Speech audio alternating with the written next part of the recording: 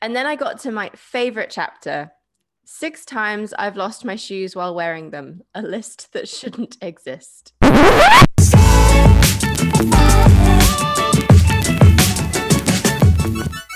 Do you know what's funny? What? All the books we're talking about today. That's right. Everyone is a comedian today. This is the Boundless Book Club from the Emirates Literature Foundation in Dubai. And today we are talking about books that make us go. Ha, ha, ha, ha, ha. I am Annabelle. And I'm Andrea. We'll also be joined by the marvellous Naji Bakhti, author of Between Beirut and the Moon, which is a coming-of-age novel set in Beirut where danger and comedy lurks around every corner. But first, what book made you lol this week?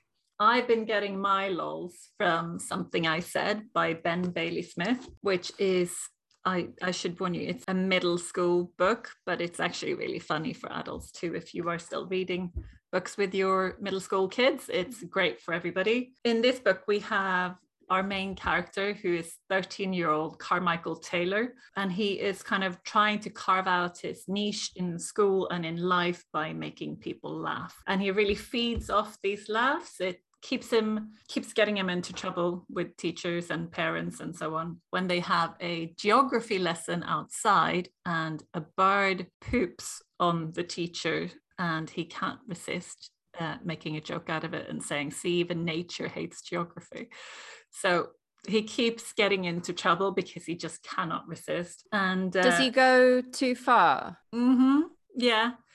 So he is scraping by in school. The joke I just repeated is fairly tame, but then there is the only thing he does well in school is English, because he has this passion for words and for literature, and he's a bit of a linguistic gymnast and very clever, obviously, which keeps getting him into trouble. So it starts right at the beginning. He gets himself into trouble, and then to redeem himself, he's asked to take part in the school talent show, doing a spoken word performance. And that is where it quickly gets derailed, because he's on stage in front of everybody and the performance isn't going the way he wants it to. So he opens his mouth and out comes fairly cutting comedy, which isn't working out in his favor. And like any 13-year-old, he's quite insecure. So he's really craving the validation that he gets from comments on social media when this goes viral, which of course isn't helping him with the school. And then it all just goes off, and there's lots of family dynamics and sort of friendship dramas and moral dilemmas. And though it's not full of actual jokes, the tone is really funny throughout. And it sort of mixes clever wordplay with some really slapstick moments. In this particular section, he's in trouble, as always, with his parents, and they're saying, look how helpful your older brother is. He's just carried shopping in. Can you grab the last few bags of shopping? And he is really angry, and that's when it happened. I wasn't proud of it. I just didn't see it coming, but the temperature in my body had skyrocketed. And as sometimes happened to me at home, I was lost for words. Words, my only superpower. This house was like my kryptonite. I was left with nothing but raw anger. So it just happened. That's right. I kicked a chicken. Oh, no, that's terrible. Poor chicken. I know. As you probably guessed, there wasn't literally a defenseless live chicken having an afternoon stroll through the Taylor residence, minding its own business, only to find itself mercilessly punted down the hallway by a malevolent, foul-hating, red-headed boy. But it was literally a chicken, a plucked and very much already deceased chicken. Anyway, it carries on. It's really funny. I recommend. Sounds great. Yes. What have you got? What made you laugh this week? Well, Jenny Lawson made me laugh this week. And I think she's made me laugh online before, though I've not really put 2 and 2 together and realized that it was her. So Jenny Lawson's got a new memoir out. Her previous 2 are quite popular. They hit the New York Times bestseller list, Furiously Happy. And the name of the other one escapes me. Let's Pretend This Never Happened. Yes. Pretend it never happened. Pretend that never happened. I couldn't have planned that better. So Broken is the name of the latest one. She's an award-winning blogger, writer, journalist, and she's renowned for her irreverent humor. Her stuff is great on Twitter. It's very funny. She's often about sharing stuff that ends up being quite self-deprecating. Things that you will like about her: she has a cat named Hunter S. Tomcat. She has a dog called Dorothy Barker, which I thought you would appreciate. And she's even christened a backyard owl that she tried to befriend Owlie McBeal. There are lots of fun animal stories in this, which I think anyone will enjoy. But among all of this, irreverent humor is the fact that she's talking about some pretty dark stuff. She's had a years-long battle with depression, anxiety, and chronic illness. And in between chapters like 6 times I've lost my shoes while wearing them, a list that shouldn't exist, Samuel L. Jackson is trying to kill me, and that time I got haunted by lizards with bike horns, there are also chapters like an open letter to my health insurance company, and I'm not going outside anymore, and the things we do to quiet the monsters. So it always feels like, even when she's telling you something absolutely hilarious, it's other side of a coin that is actually really serious and really quite dark. She, in this book, talks about going through this experimental depression treatment, which actually sounds quite scary. It's called transcranial magnetic stimulation. It sends electrical currents to specific parts of your brain, and she finds it quite helpful. But she's got this battle with the insurance company and things that they won't cover for her. And that particular chapter actually starts with, "Sometimes I think you're trying to kill me." And it's really heartbreaking to read. But you can just feel her anger. And then she'll start talking about, taxidermied alligators, and you'll be like laughing again. One of my favorite bits of the book is when she talks about this tweet that she sent that went viral, which was about, ultimately the whole thing is about how these awkward moments, rather than keeping them to ourselves, if we share them with one another, is just a beautiful example of humanity coming together with our universal sense of cringe. And she went to an airport and the airport cashier said, "Have a nice flight." And she said, "You too." And she said, "And I can never come here again." And after that, all of these tweets that people had sent came flooding through. And some of my favorites I will read out to you. "I talk fast and once told a customer at a bookstore that a new novel had made the man lick a bong list instead of the man book a long list." Some of my favorites are about funerals as well. "A friend's grandmother avoids funerals because instead of regrets, she gets too nervous and congratulates the family." That was sort of my favorite. That's really funny. "Noticed a blind man approaching me, wasn't sure where I was, so called out, 'On your right.' I was on his left and he corrected me." There you go. That's just the tip of the iceberg. That's brilliant. Yeah, so it's really wonderful for anybody who's going through any of these things. So if you've got depression, you've got anxiety or chronic illness, and you want someone who gets it and to kind of have a friend to chat to, but also not actually talk to, because if you've got social anxiety, you don't really want to be going and actually speaking to anybody. So a book is perfect. Then this is great. If you don't have any of these issues, but you want to read something completely lighthearted that will make people wonder why the hell you're giggling on public transport for no reason, then Broken is a great book to read. Would you say it's for anyone who ever called the teacher mum? Yes, 100%. Yeah. Great. I think there's an entire section as well that's excuses for like not going out. I could do with that chapter. That sounds excellent, because there's only so many times you can wash your hair in 1 week. So we're going to be speaking to Naji Bakhti, who's the author of Between Beirut and the Moon. It's hilarious, but also quite dark as well. It's satire. It was nominated for the 2021 Bollinger Everyman Woodhouse Prize, which is awarded for funny books. And it is about a young boy coming of age in post-Civil War Beirut. There's conflict, there's comedy lurking around every corner, as I think we mentioned. The book starts with this character, Adam. He wants to become an astronaut, but who has ever heard of an Arab on the moon is what everyone around him keeps saying. He battles with his father, who's a book hoarding journalist with a penchant for writing eulogies. So already the atmosphere in his house is, there's death everywhere, but he manages to make that funny. His closest friend Basil is a Druze who is said to worship goats and believe in reincarnation, and a host of other misfits and miscreants he interacts with in a city, attempting to recover from years of political and military violence. So there's death, there's depression, there's violence. But because Naji is brilliant, he manages to also make this incredibly hilarious. I think it's because of the incongruity of the situation and all of the shenanigans that he and his friends get up to at school in the context of all of this horrific stuff that's happening around them. It's kind of like, well, kids are still kids, and they're still going to play pranks on each other, and they're still going to get into fights, and they're still going to do ridiculous things. And then every now and then you're reminded, because of something that happens in the book, that, oh, right, there's a lot of conflict and violence going on. And it kind of catches you by surprise. So there are near-death encounters, there are laugh-out-loud escapades, and it's just a really wonderful coming-of-age story. The language is great, and I've been recommending it to everybody. That's fantastic, and really excited that we're going to be speaking to Naji right now. So am I. Yeah. Thank you for joining us today, Naji. We actually read your book Between Beirut and the Moon for our foundation book club. We had a great chat about it. And as we were discussing it, the main thing that I want to know is, how long were you working on this?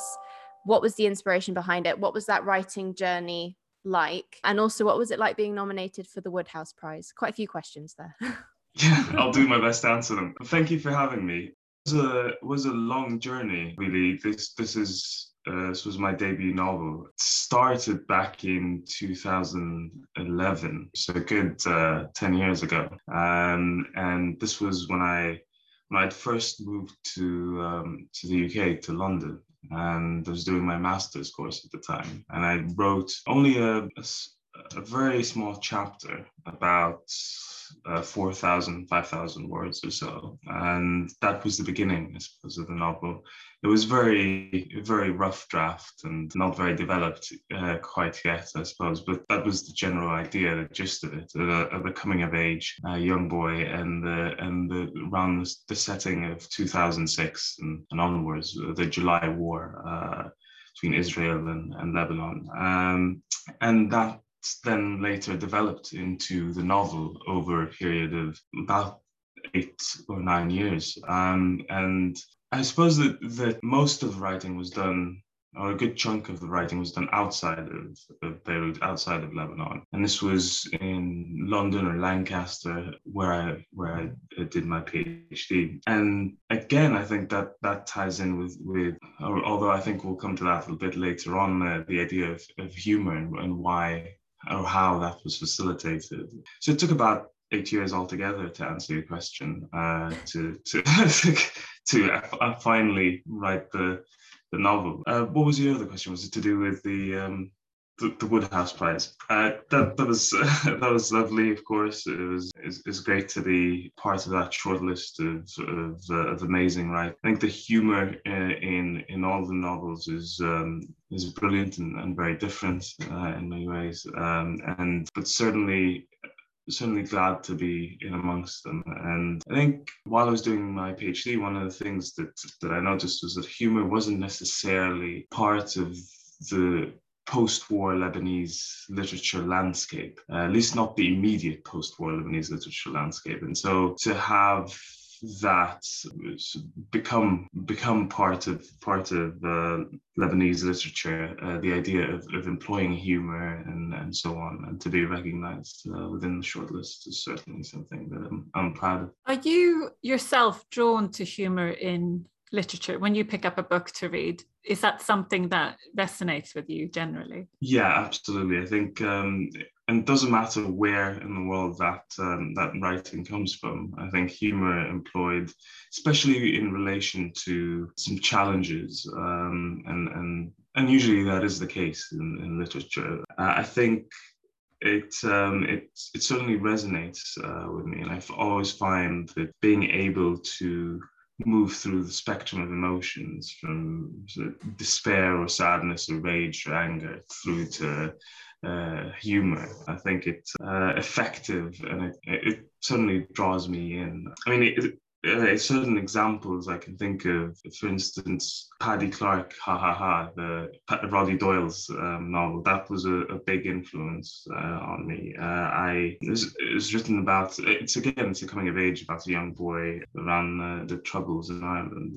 And yeah, because of the style of the narration, because of it being the voice of a child throughout, there's a lot of room for humor, even though the child doesn't quite understand what's going on around him and all the violence that's happening, and his brother's eventual death, and so on. And that's all very tragic and sad, but the voice makes it so that it's also funny at the same time. So in 2018, I was reading that the prize that you were nominated for didn't announce a winner because apparently they couldn't find anything that they thought was comic enough to warrant a win.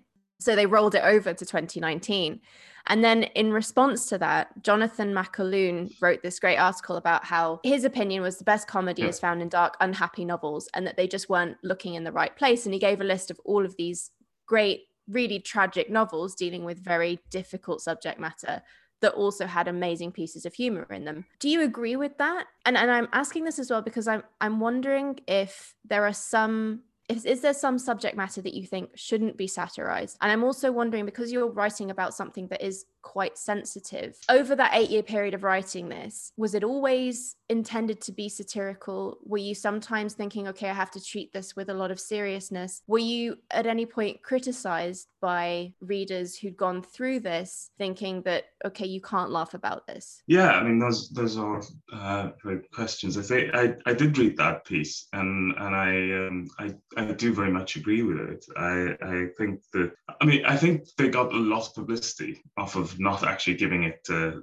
someone that year. I think it made but I do agree with the sentiments of that article, generally speaking, that the idea that the best sort of humor does come from dark places, and the ability to, in a way, I think humor serves a lofty purpose when it comes to those sorts of places or those sorts of experiences, because it allows for discussing a lot of that subject matter. I mean, in the case of Lebanon, the idea of the civil war and the fact that there was no national reconciliation after the civil war, and that it was very much and still is a subject that's not considered or deemed to be exactly the stuff that you talk with your parents about or with your friends and so on. It's still very sensitive subject matter, but humor certainly helps bring all of that to the dinner table, and you can talk about it, and you can joke about it, and that can lead to a more serious and necessary discussion. So I don't see humor as a way to run away from the subject matter, or to hide from it, or to shield yourself from it, but rather to bring all of that to light, and to discuss it one way or the other. And I think the biggest issue in Lebanon was that we weren't talking about the civil war, and the period in the 90s when there was this boom after the civil war in Lebanon. That period came off the back of the Lebanese just burying everything and refusing to talk about the civil war, and trying to pretend as if it never happened, and moving forward very quickly. And I think that obviously came back later on, came roaring back in 2005, 2006 and onwards. And now we see the effects of it with the economic crisis and obviously the Beirut port explosion, and the same people, same warlords being in charge. And I think had we had that discussion, it might certainly have helped us not get to this phase. And I'm not saying that humor was the solution to all of that, and if we'd sat down and laughed at that, we'd have been fine. But I think certainly humor in literature does help bring that subject to light, and help us discuss it and talk about it, which we certainly need to be doing. You wrote this in your second language, I believe. Yes. So would you ever have written this in Arabic, or would it just not have been the same book?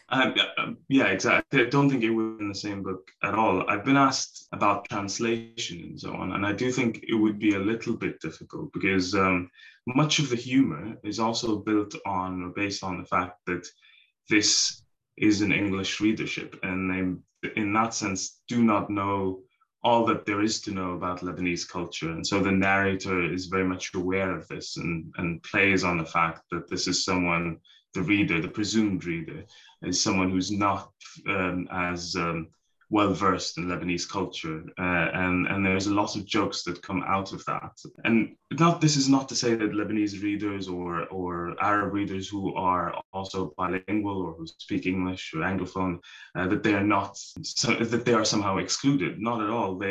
I think that they are sort of in on the joke as well. They're standing behind the reader, standing behind the narrator, and sort of laughing at the way that he's trying to portray a certain element of Lebanese culture. And I think, as you say, that if it were to be translated into Arabic, some of that would be lost, because the presumed reader then would be an Arab speaker, and there wouldn't be that dynamic, I suppose. I was really interested to know how much you relate to Adam, because I know that there are some similarities.